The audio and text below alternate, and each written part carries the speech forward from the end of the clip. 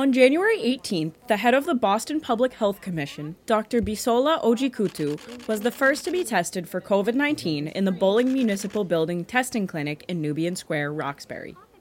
This free, high-capacity walk-in clinic is run by CIC Health, and results will usually be available within 24 hours. It is opening in an attempt by Mayor Wu's administration to make testing more available to Boston residents. The hours of operation are Tuesday through Saturday from 12 p.m. to 8 p.m. It is the third standalone site opened by the Boston Public Health Commission and joins the Cole Community Center in Jamaica Plain and the West End House in Allston as the other two free walk-in centers in Boston. In anticipation of the continuing escalation of COVID cases, additional walk-in centers will soon be opening in Dorchester and Mattapan. Today, we are celebrating another testing site that the Boston Public Health Commission has stood up to make sure that testing is accessible across all of our neighborhoods in Boston. I am so excited at the potential for this to be one more way to cut down the lines that we've been seeing across the city. Just as a point of reference, when we visited the Anna Cole testing site, which had been one of the city's busiest testing sites, they had room for 11 people to be tested at once. Here there's room for 20 people to be tested at the same time. 50 people to be in line safely here inside. The Be Together initiative, along with this testing site and others that we will be opening soon, are part of a comprehensive plan that we've put together as a city to keep Bostonians safe and healthy, particularly during this surge. So as Mayor Wu mentioned, this is a walk-in testing site and it's free, no appointments are necessary. This is really a vital resource for the Roxbury community and nearby communities.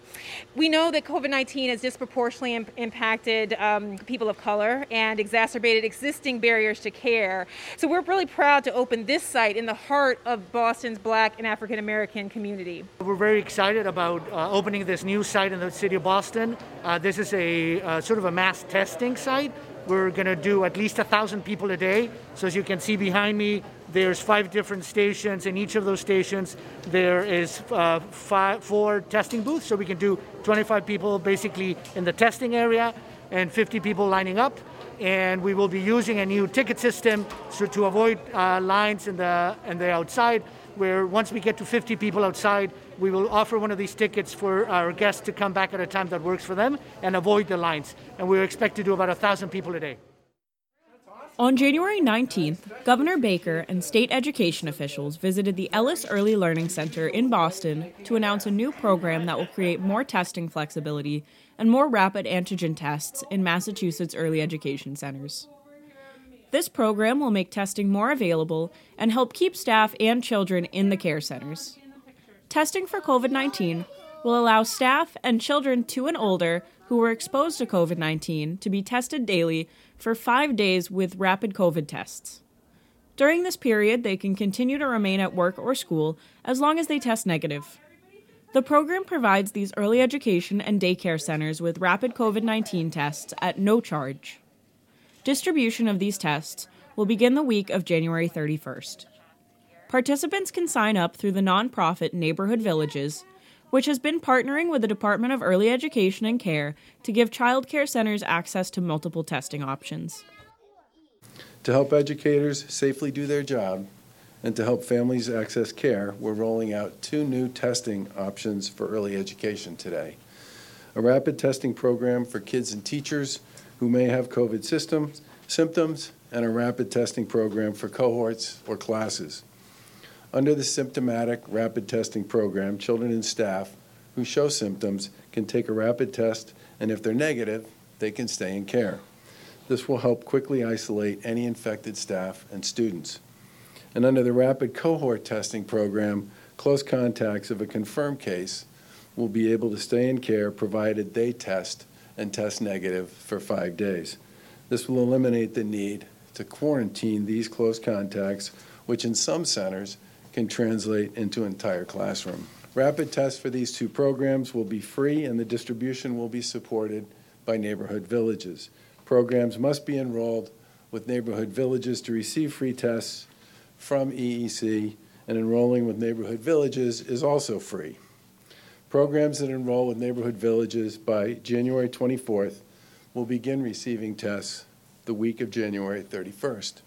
and we expect the rapid test program will be a game changer for many folks in early education and care, as the vast majority of the kids they serve are under the age of 5 and therefore can't be vaccinated at this point in time. We know that as we move through COVID-19 recovery, ensuring parents can rely on childcare is an essential part of getting back to normal. Massachusetts' new testing for childcare program options are the first in the nation statewide testing initiative for childcare that will deliver these rapid antigen tests to programs, allowing for staff and children 2 years and older who have had a direct exposure to COVID-19 to test negative daily for 5 days and remain in care during that time. Testing for childcare provides multiple options and builds on the successful pooled testing that we have operated for about a year. These new programs will be open to all licensed childcare, both center-based and family childcare homes, and they will be able to sign up for free COVID testing, along with the resources, sample forms, trainings, and protocols that they can use at their place of business to work with their families and children and staff. Consistent, comprehensive testing of early education and care sector, particularly without a vaccine available for children 0 to 5, is key to ensuring that childcare can remain open for working families. And we know that these testing programs are effective. When cases were incredibly high last winter, our testing program reduced the rate of positivity among participants from over 3% to 0.1%, well below the community rates at the time, and it did it really fast. We're thrilled about the enhancements to this testing program, which are being announced today, which will offer childcare providers across the state additional supports. This groundbreaking updated model includes multi-pronged testing strategies, pool testing combined with rapid tests to help childcare providers identify cases and reduce spread. This will help ensure our kids are protected, parents can work, and our critical workforce can feel safe as they care for our children. Consistency of care is critical, consistency of caregivers. Children need a routine. They need to depend on their experiences day in and day out. They need the opportunities to learn and laugh and play and be with each other. This is where they're getting their social emotional education. It's where they're learning to share, take turns, control their emotions. If they're not here, they're likely going to be at home with potentially families, parents who are trying to work at home, not being able to give them the attention we can here. They might be with a family member. The circumstances wouldn't be the same, and we pride ourselves on providing the best possible opportunity for the kids that come here. On January 20th, Mayor Michelle Wu signed an executive order reaffirming the City of Boston's commitment to fair housing and racial equality. Wu said the order would implement the assessment of fair housing. A large part of the order will be represented by a $50 million capital investment in the Mildred C. Haley apartment complex in Jamaica Plain. These monies will go towards improvements in plumbing, ventilation, and renovating windows and bathrooms throughout the 526 units in the complex. Wu termed the announcement a starting point for the improvements to these units and called them investments for the future in terms of quality of life, air quality, and energy efficiency. The mayor also said a major portion of federal money coming to the city during her administration will be used for affordable housing, and the money will be well spent. Today's news is a major step toward protecting current and future residents' access to dignified, affordable housing. It's an investment that speaks to our city's commitment to this community, to our ability to move forward in ensuring the long-term sustainability of these residences, and this is what it will do. Restore more than 250 housing units for low to moderate income residents, create hundreds of new units, and substantially improve the quality of life for all residents here at Mildred Haley. Again, this is an investment that builds on generations of work that advocates and tenant leaders have done to improve the quality of life for our residents, to create better, brighter spaces we can all be proud of. And it's also an investment in our future, one that will make these homes better for our planet and for our kids and their kids to come. After years and years of less and less federal funding, our apartment had no seriously run down and cannot support the well-being of our family. Our families, especially our children, are elderly and our disabled residents need safe, sanitary, quality housing in JP. The diverse and vibrant neighborhood of Boston we are proud to call home. The mayor's commitment of $50 million today will go forth toward ensuring that our family can live in home. We can be healthy and successful. This investment in public housing today is so important because it just makes such a difference in a family's life when they live in, not just a roof over their head, but decent housing, the kind of housing that makes you feel like you can build a real foundation that your kids are proud to come home to. That's a good basis for work and play. And, I just think that so often in America, we've let housing for our lowest income residents really degrade to levels that are just not acceptable. And we have to keep these families in our communities, and we have to keep them in really high quality housing that's got the investment, that's got the new features, and that's healthy and safe and a great place for healthy lives. You can't underestimate what an investment like this can do. I mean, not just for the buildings, but for pride of place for residents, for quality of life for residents, to be able to have a new kitchen, a new bathroom, ventilation, eliminate plumbing and mold and mildew issues that are dogging these buildings because they need substantial repairs that we haven't been funded to make. It's just a huge game changer, and it'll be transformative, and I'm just really excited to get going on it.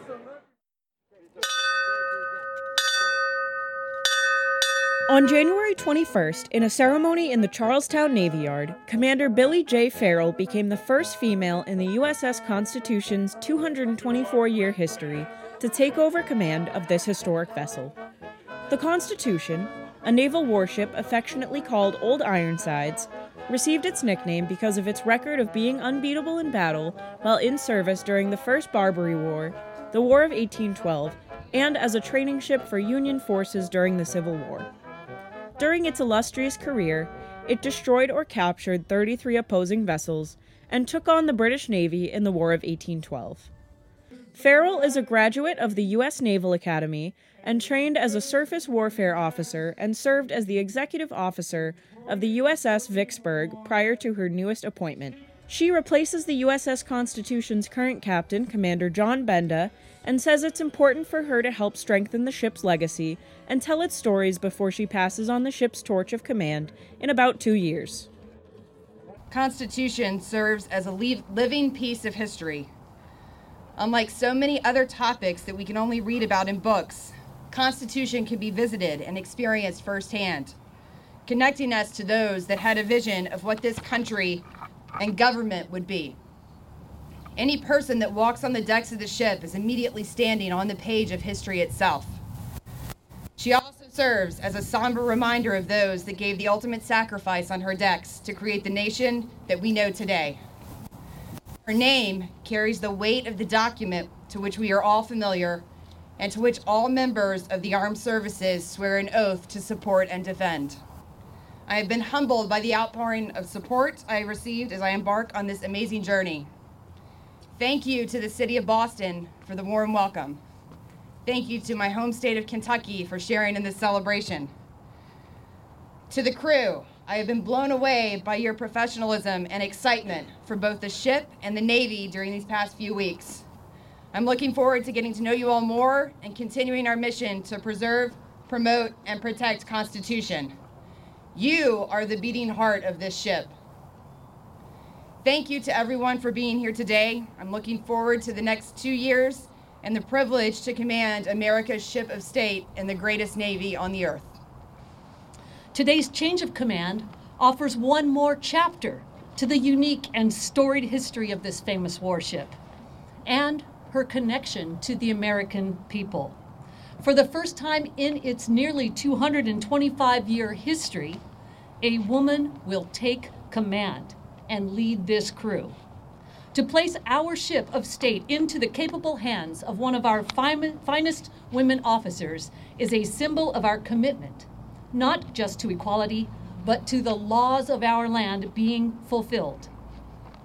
for the 500,000 who walk across the brow of the Constitution. Each will have the opportunity to see what opportunities this country and our naval service provide to every hard-working, optimistic American sailor.